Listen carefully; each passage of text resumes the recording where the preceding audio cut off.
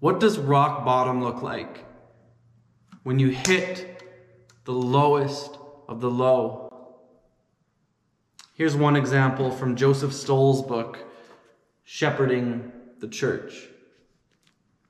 It was tough for John G. Paton when he, with his young wife, left the British Isles for the New Hebrides Islands, where no missionary had ever gone before. It was tough to hear the captain of the ship that took them ashore tell them they were foolish. Tough to land on that shore with no support network, no friends, no manuals on proven missiological principles for reaching cannibal-infested islands where no white man had ever been.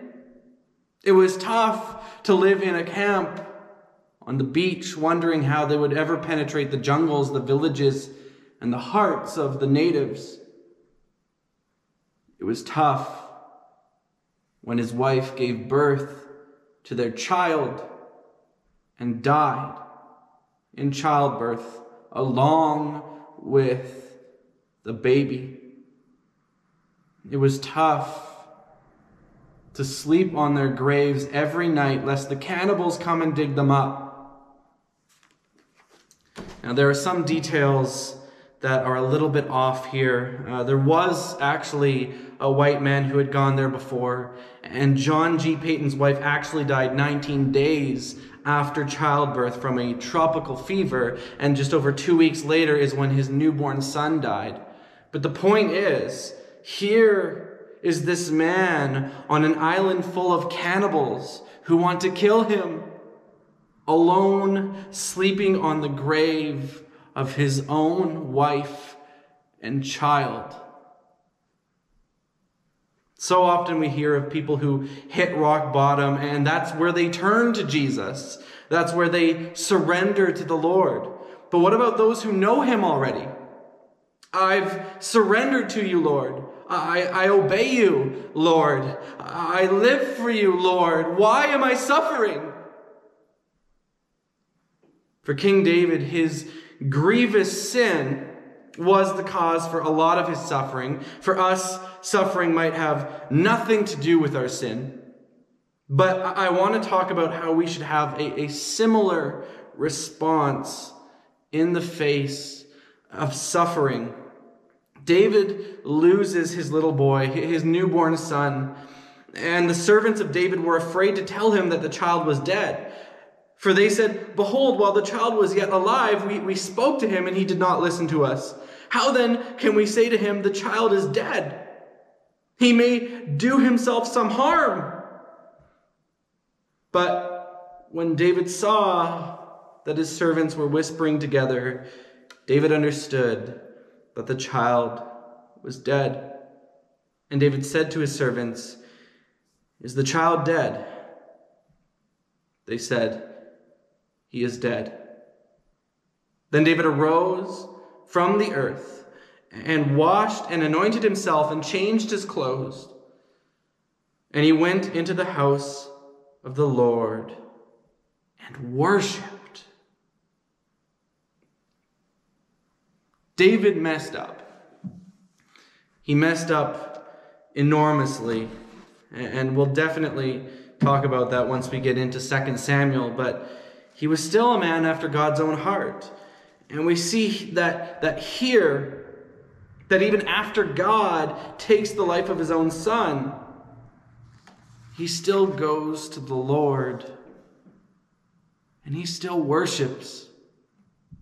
Today I want to talk about worshiping God even at your lowest points, even when you feel you might be at absolute rock bottom.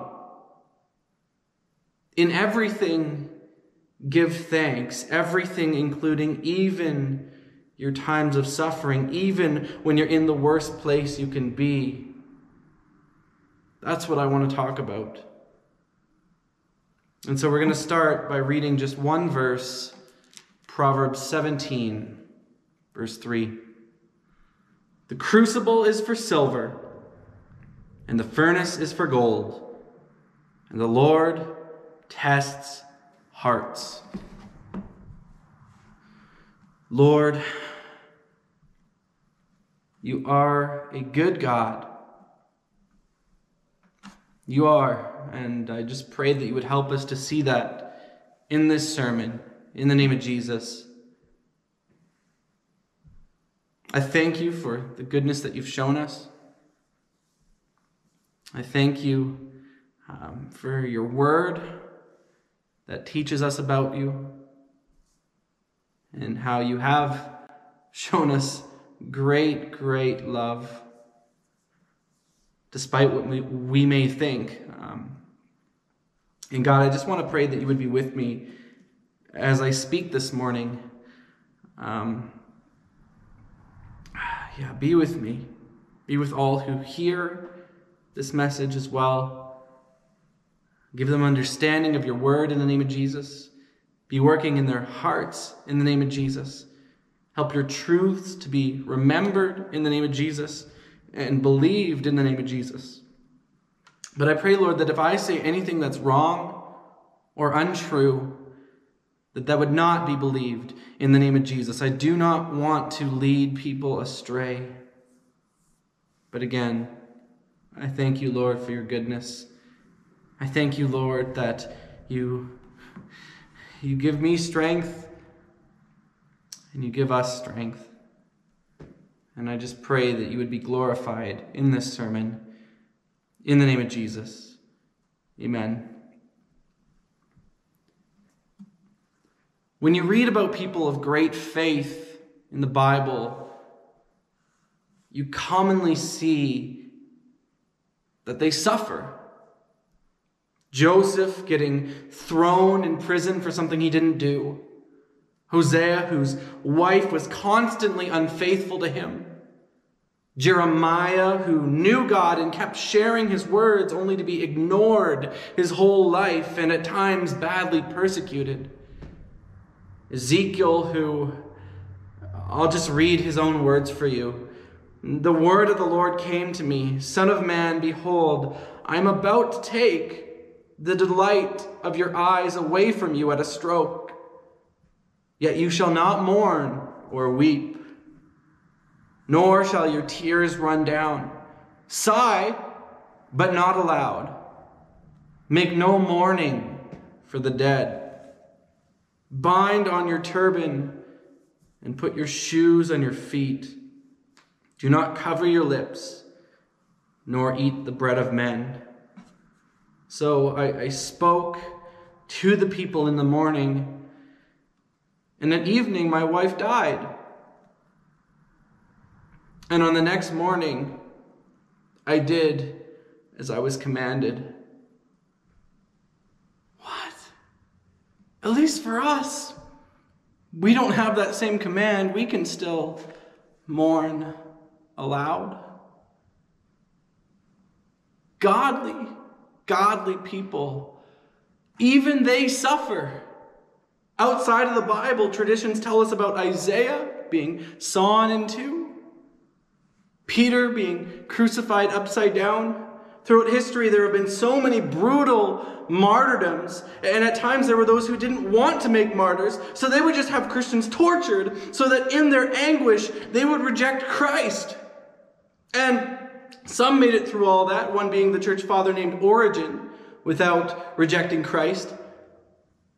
Amazing faith, but amazing suffering. Christians around the world still face such great suffering. There is still death and torture for holding to faith. We might not face that here. We may not be persecuted. But we do still suffer in ways. People lose their loved ones, young ones. Sometimes the younger dies before the older. And that's tragic. People still live with constant pain in their bodies. People are born with disabilities where they think, why did God make me like this? What did I do to deserve this? Asaph is someone who wrote a number of the Psalms.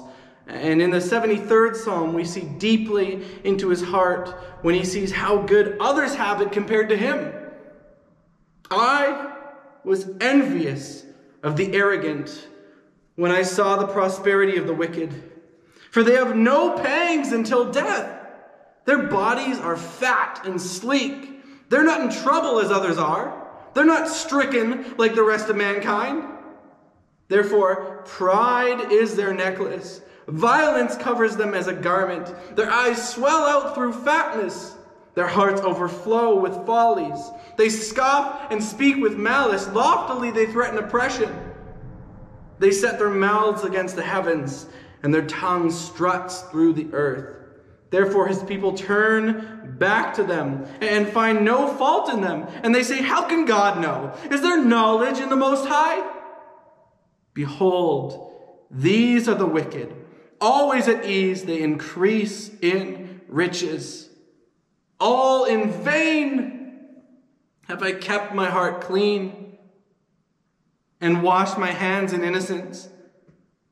For all the day long I have been stricken and rebuked every morning. He gets to the point where he feels that living a godly life has been in vain. Why do I even try to keep my heart clean? Why do I continue to strive for innocence? My life is terrible. All day long I am stricken. All the wicked men are prospering, and here I am following you, Lord, and my life is dreadful. Life gets hard. And you know it gets hard. There are people out there who would look at some of the hardships in the Bible and say, I'd rather take that. That's not worse than what I'm going through. And they might also ask, why did God allow this to happen to me? Why did God allow this thing to happen to me and not any of these other things? There are things that I haven't even touched on and that I won't touch on that are far more horrific than what I've even shared here, that have been done to people and the people they love. Why? What have I done, Lord? And sometimes the answer is nothing. I'm not someone who's been through a lot. I haven't gone through what a lot of you have. I don't share the same experiences. I can show you experiences in the Bible and outside of the Bible. I can show you what the Word of God says about suffering. But there are people who have gone through some of the worst things imaginable, and they still trusted this Bible that I talk about. They still trust the Word through and through. They trusted the God of this Bible the whole time. In what may be the oldest book of the Bible, certainly not the oldest story, but possibly the oldest book written, we find a very godly man who suffered, not because he sinned, but because God allowed the devil to test him. Now there was a day when the sons of God came to present themselves before the Lord, and Satan also came among them. The Lord said to Satan, "From where have you come?" Satan answered the Lord and said, "From going to and fro on the earth, and from walking up and down it." And the Lord said, "Have you considered my servant Job, that there is none like him on the earth, a blameless and upright man who fears God and turns away from evil?" Then Satan answered the Lord and said, "Does Job fear God for no reason? Have you not put a hedge around him and his house and all that he has on every side? You have blessed the work of his hands, and his possessions have increased the land." And he's right. Job is rich. It says he possessed 7,000 sheep, 3,000 camels, 500 yoke of oxen, and 500 female donkeys, and very many servants. So that this man was the greatest of all the people of the East. Now, it's unclear exactly where the land of Uz, where Job was from, was located. And it's unclear when Job lived exactly, but it's most likely between Noah's time, after the flood, and before Moses' time. And that's a lot to have back then. Thousands of sheep, thousands of camels, hundreds of oxen, hundreds of donkeys, so many servants, and wherever Uz was, whatever land that it was in where the writer calls the East, Job was the greatest. He was the greatest there. So it makes sense for Satan to say, of course he is a God-fearing man. Of course he serves you. You made him the richest person. You blessed him immensely. So Satan then says, but stretch out your hand and touch all that he has, and he will curse you to your face. And the Lord said to Satan, behold, all that he has is in your hand. Only against him do not stretch out your hand. So Satan went out from the presence of the Lord, and things start happening. Now there was a day when his sons and daughters, Job was also rich in the fact that he was blessed with many children. A day when his sons and daughters were eating and drinking wine in their oldest brother's house, and there came a messenger to Job and said, the oxen were plowing and the donkeys feeding beside them, and the Sabaeans fell upon them and took them and struck down the servants with the edge of the sword, and I alone have escaped to tell you. While he was still speaking, so Job doesn't even really get a chance to process this first loss. Someone else comes right away. While he was yet speaking, there came another and said, the fire of God fell from heaven and burned up the sheep and the servants and consumed them, and I alone have escaped to tell you. While he was yet speaking, there came another and said, the Chaldeans formed 3 groups and made a raid on the camels and took them and struck down the servants with the edge of the sword, and I alone have escaped to tell you. This news is all coming to him at once. All his thousands of animals are gone, as well as many of his servants. This is a huge loss. Well, at least he has his family with him during this difficult time, right? The family he so cares about, that as the Bible says, he would rise early in the morning and offer burnt offerings according to the number of them all, the number of all his children, 7 sons and 3 daughters. For Job said, it may be that my children have sinned and cursed God in their hearts. Thus Job did continually. He wanted the best for his kids. He toiled that even if they might sin in their hearts, unseen to him, that there would still be a sacrifice for them. I have to do this for them. They might have sinned in their hearts. I don't want the Lord to punish them. And tragically, while the last servant was still speaking, there came another and said, your sons and daughters were eating and drinking wine in their oldest brother's house, and behold, a great wind came across the wilderness and struck the 4 corners of the house, and it fell upon the young people. And they are dead. And I alone have escaped to tell you.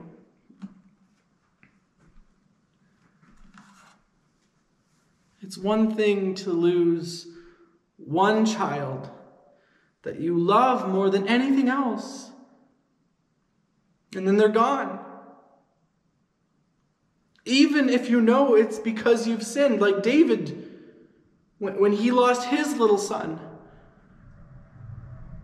But Job lost all 10. And he lost them all at once. And he had done nothing wrong.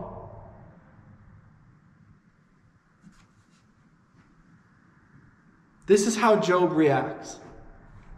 And then Job arose and tore his robe and shaved his head and fell on the ground and worshipped. What? Doesn't that go against everything in us? My livestock is gone. My servants are gone. My children are gone. But I will still worship. He says, the Lord gave, and the Lord has taken away. Blessed be the name of the Lord. In our good times, don't forget the Lord. Bless his holy name. But still, even in our most difficult times, even where we've come to the lowest of the low, bless his holy name. Satan knows a lot about us. He knows that so many of us in this situation would curse God, would say, "You're not good. I don't believe you're good." Satan can do even less to us, and we still might say that. We still might say that even if Satan does less than what he did to Job.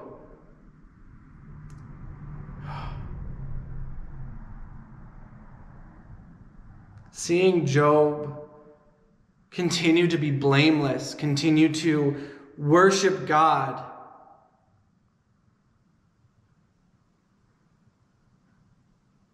Satan goes for more.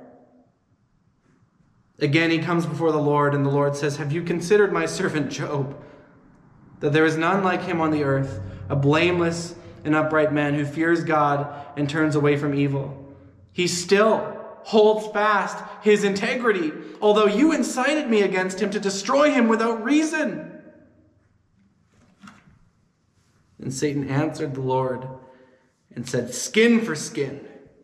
All that a man has he will give for his life. But stretch out your hand and touch his bone and his flesh, and he will curse you to your face." And the Lord said to Satan, "Behold, he is in your hand. Only spare his life." So Satan went out from the presence of the Lord and struck Job with loathsome sores, from the sole of his foot to the crown of his head.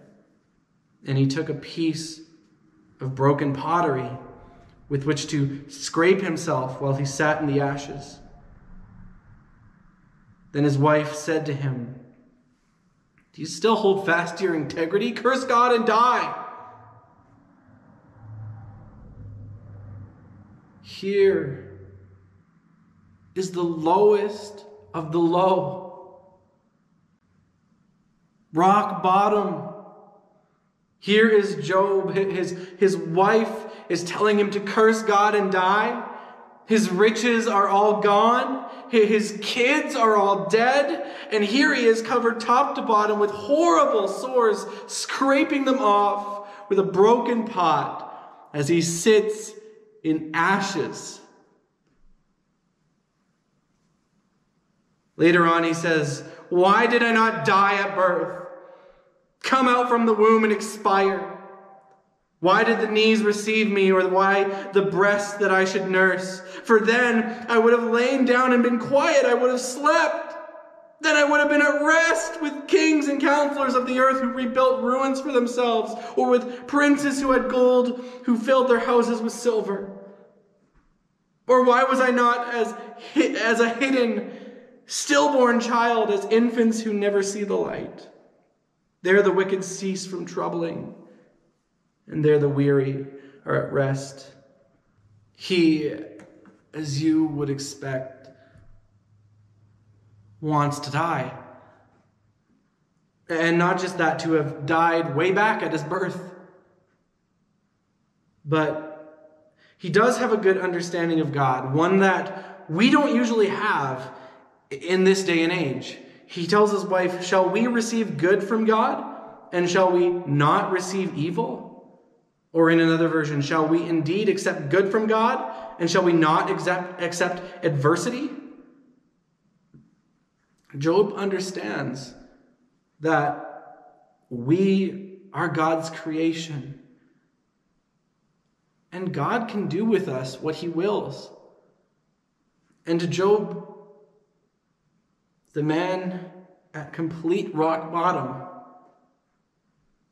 that's fine. He may be unbearably miserable, and that's probably a great understatement.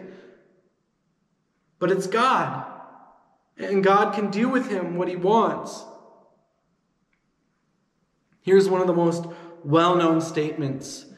"Though he slay me, I will hope in him. Though he slay me, yet will I trust him.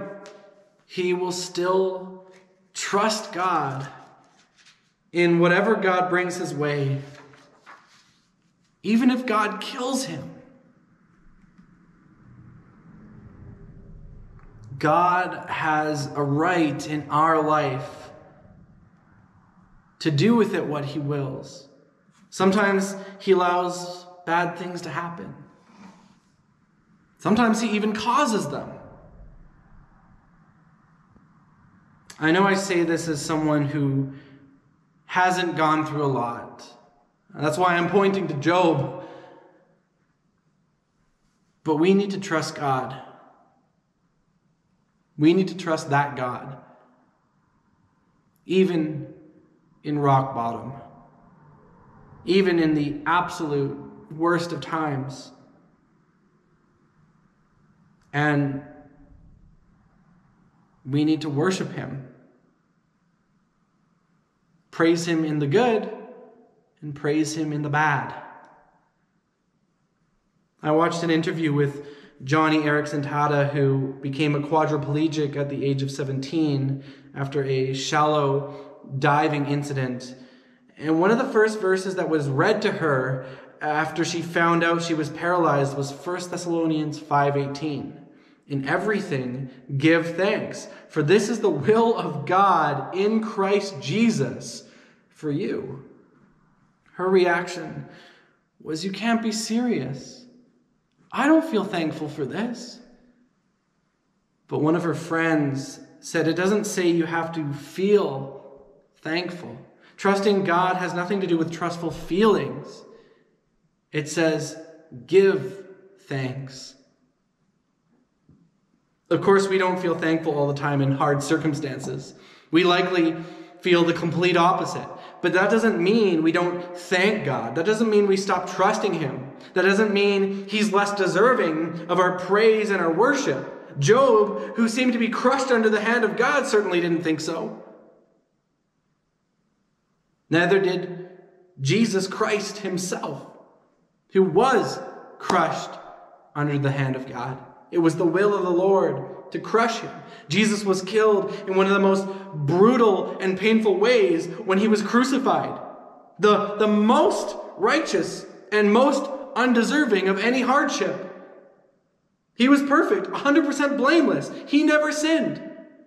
And for God's purposes, still, he was crushed.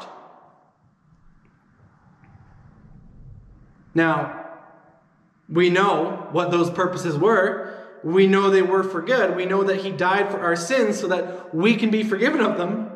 If we place our faith in him and what he did for us, both in dying and rising from the dead, then we will be forgiven and allowed into heaven after we die.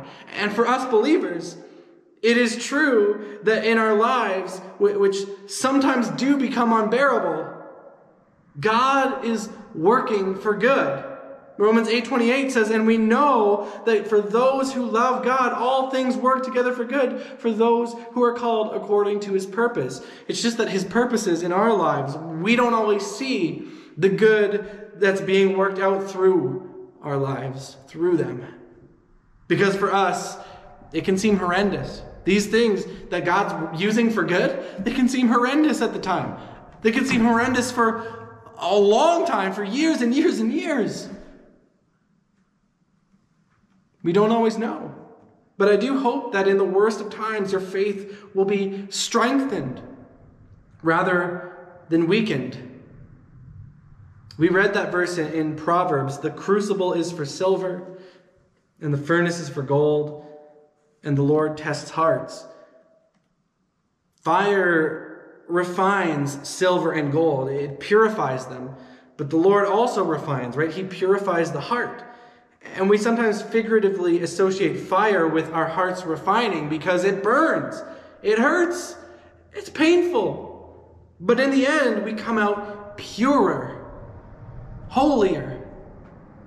In his first letter, Paul mentions what he calls fiery trial. "Beloved, do not be surprised at the fiery trial when it comes upon you to test you, as though something strange were happening to you. but rejoice insofar as you share Christ's sufferings, that you may also rejoice and be glad when his glory is revealed. Rejoice insofar as you share in Christ's sufferings. That's a reason to rejoice. James says, count it all joy, my brothers. This is one of those times where it can mean brothers and sisters. Count it all joy, my brothers and sisters, when you meet trials of various kinds. For you know that the testing of your faith produces steadfastness. And let steadfastness have its full effect, that you may be perfect and complete, lacking in nothing. The testing of your faith produces steadfastness. So count it all joy. That's so much easier said than done, right? Rejoicing in the fiery trial, counting it all joy.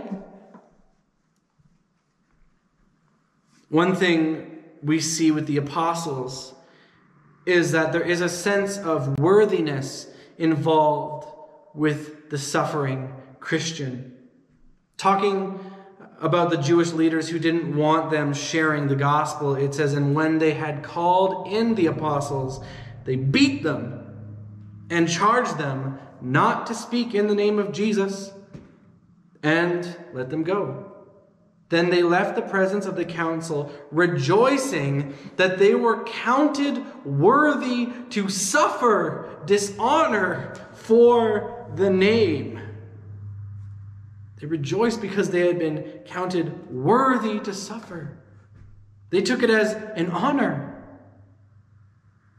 Going back to Job, God thought so highly of him, right? He knew nobody was going to break him. Not even Satan. Even Job himself didn't know it.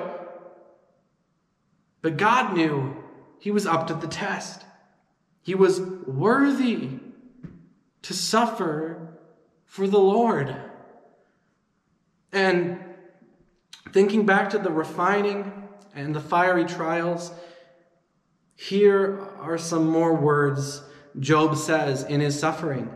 Behold, I go forward, but he's not there. And backward, but I do not perceive him. On the left hand, when he is working, I do not behold him. He turns to the right hand, but I do not see him. But he knows the way that I take.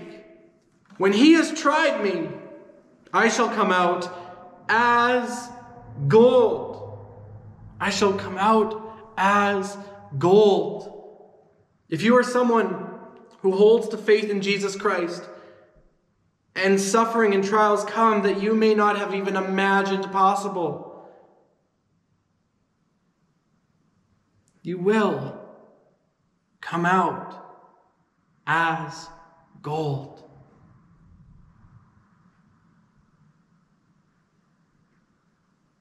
Our faith is so important during the worst of times. And again, we see why with something Job says in the midst of absolute rock bottom. He says, oh, that my words were written. Oh, that they were inscribed in a book. Well, good news, they are. Oh, that with an iron pen and lead, they were engraved in the rock forever. For I know that my Redeemer lives, and at the last he will stand upon the earth. And after my skin has been thus destroyed, yet in my flesh I shall see God, whom I shall see for myself, and my eyes shall behold, and not another. He looks forward to the day he will see the Lord, his Redeemer. And for us believers who are in the midst of the worst of the worst, we have a Redeemer who lives. We have a Redeemer who himself suffered and died for us. Not so we would have no hardships in this life, but that we would be purified, that we can live eternally with him in glory. And I know the story of Job ends so well for him while on earth. I know he gets double his livestock. I know he has 10 more children like before. Even in the story that we read at the start of John G. Paton, his missionary work would bring people to Christ, and he ended up getting remarried. But he still lost his wife and son. And Job would never get his first 10 beloved children back ever again. For Johnny Erickson Tada, she's still quadriplegic. Origen made it through the torture, but he passed away from his injuries less than a year afterward. Our time on earth, it may not have a happy ending. For a person at the end of their life suffering from ALS, for example, are things going to get better here? Our lives on earth can get really, really bad. What if they never get better? We still have Jesus, and we have him forever. Our Redeemer lives. When we read about heaven in the end of Revelation, it says, he will dwell with them, and they will be his people, and God himself will be with them as their God. He will wipe away every tear from their eyes, and death shall be no more. Neither shall there be mourning, nor crying, nor pain any more, for the former things have passed away. The former things, death, mourning, crying, they will be gone forevermore. We have that to look forward to in our next life. Since we have the same spirit of faith according to what has been written, I believed and so I spoke. We also believe and so we also speak, knowing that he who raised the Lord Jesus will raise us also with Jesus and bring us with you into his presence.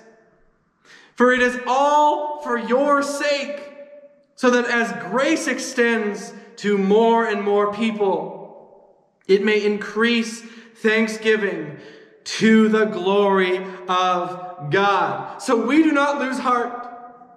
Though our outer self is wasting away, our inner self is being renewed day by day.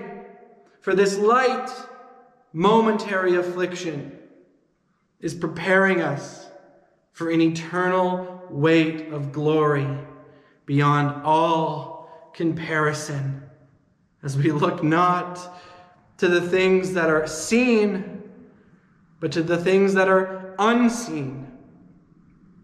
For the things that are seen are transient, they're temporary. But the things that are unseen are eternal. We look forward to the things we don't yet see.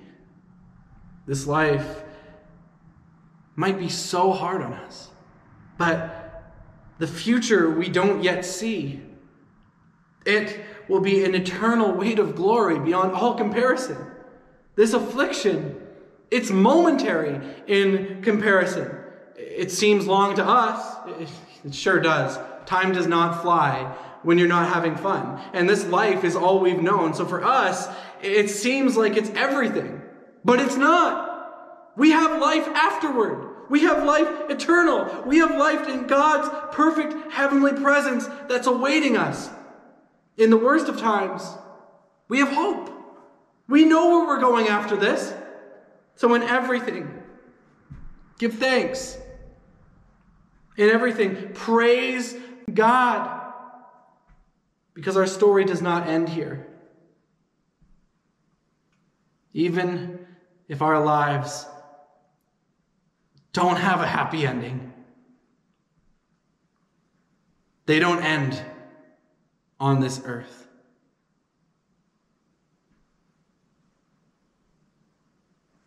We have something greater waiting for us.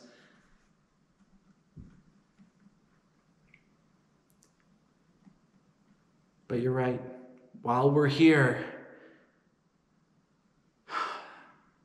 there are times where it sure gets hard.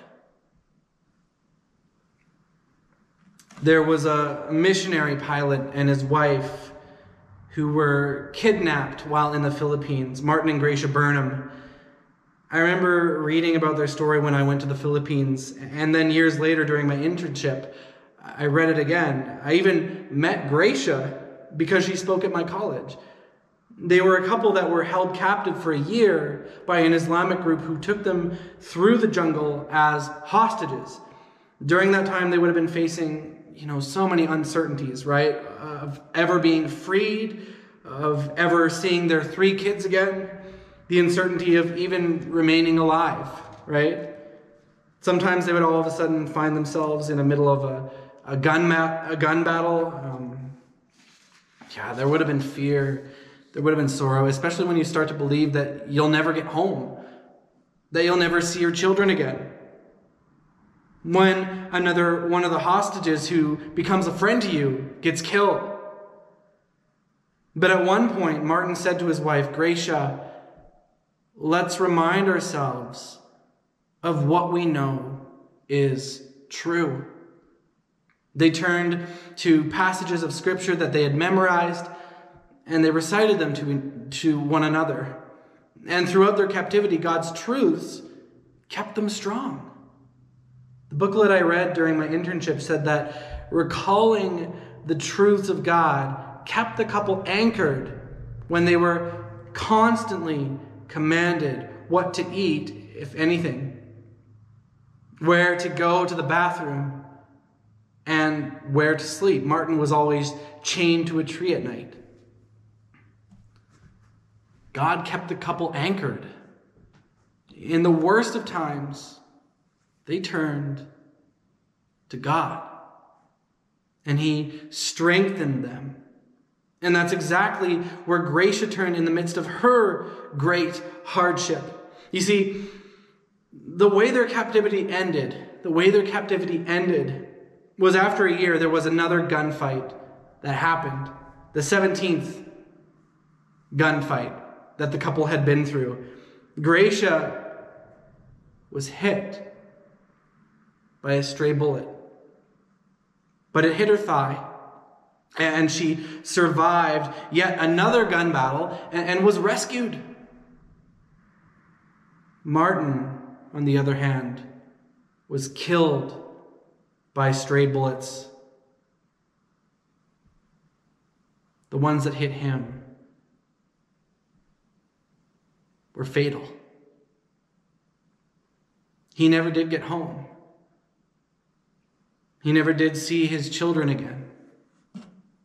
And Gracia and the kids wouldn't get to see him alive ever again either.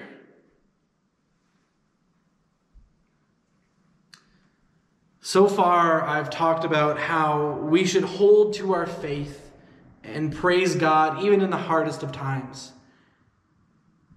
But it's true that we're not going to be able to do that without help. We're not going to be able to do that without help. Martin had written a passage out on an index card that Gracia now keeps in her Bible. From his NIV Bible, he wrote down 1 Corinthians 1, 8, and 9, which says this: He will keep you strong to the end, so that you will be blameless on the day of our Lord Jesus Christ. God, who has called you into fellowship with His Son, Jesus Christ, our Lord, is faithful. Faithful.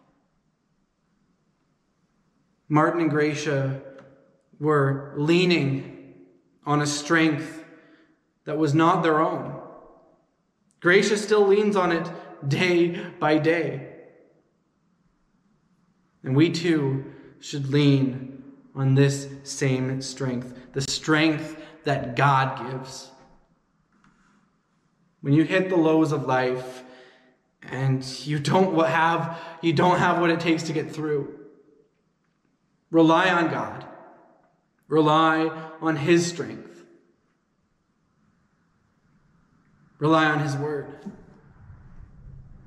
So that even when you don't feel thankful, you can thank him. And even when you don't feel any urge to give praise, you can praise him. Even when you find it so hard to trust, he can help you through it so that you can trust him fully. Even when you're at the lowest, you can go.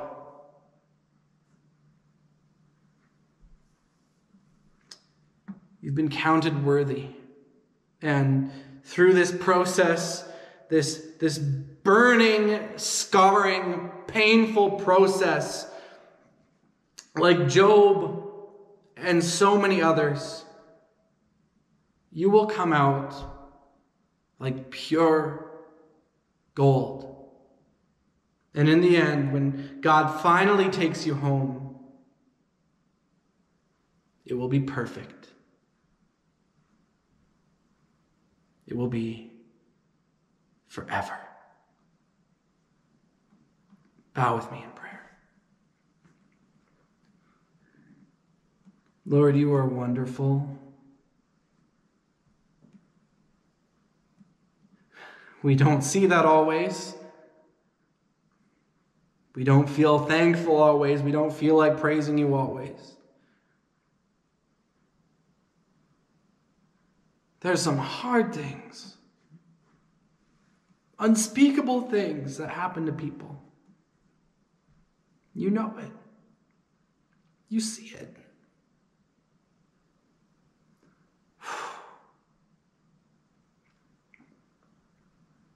Sometimes you cause it.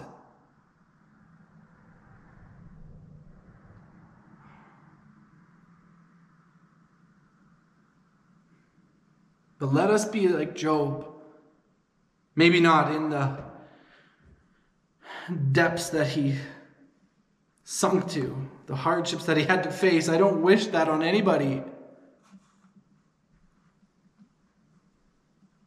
But let us react how he reacted. Though he slay me, yet will I trust him. Though you slay us, yet will we trust you. Help us too.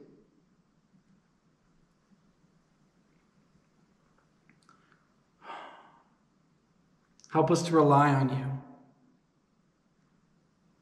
for strength in those times, Jesus. Thank you that you are a comforter as well, that we can go to you with our burdens, and that you are a comfort. Thank you that you care.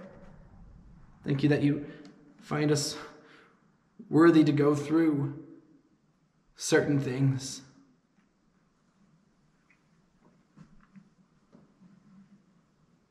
Let's not seek them, but if they find us,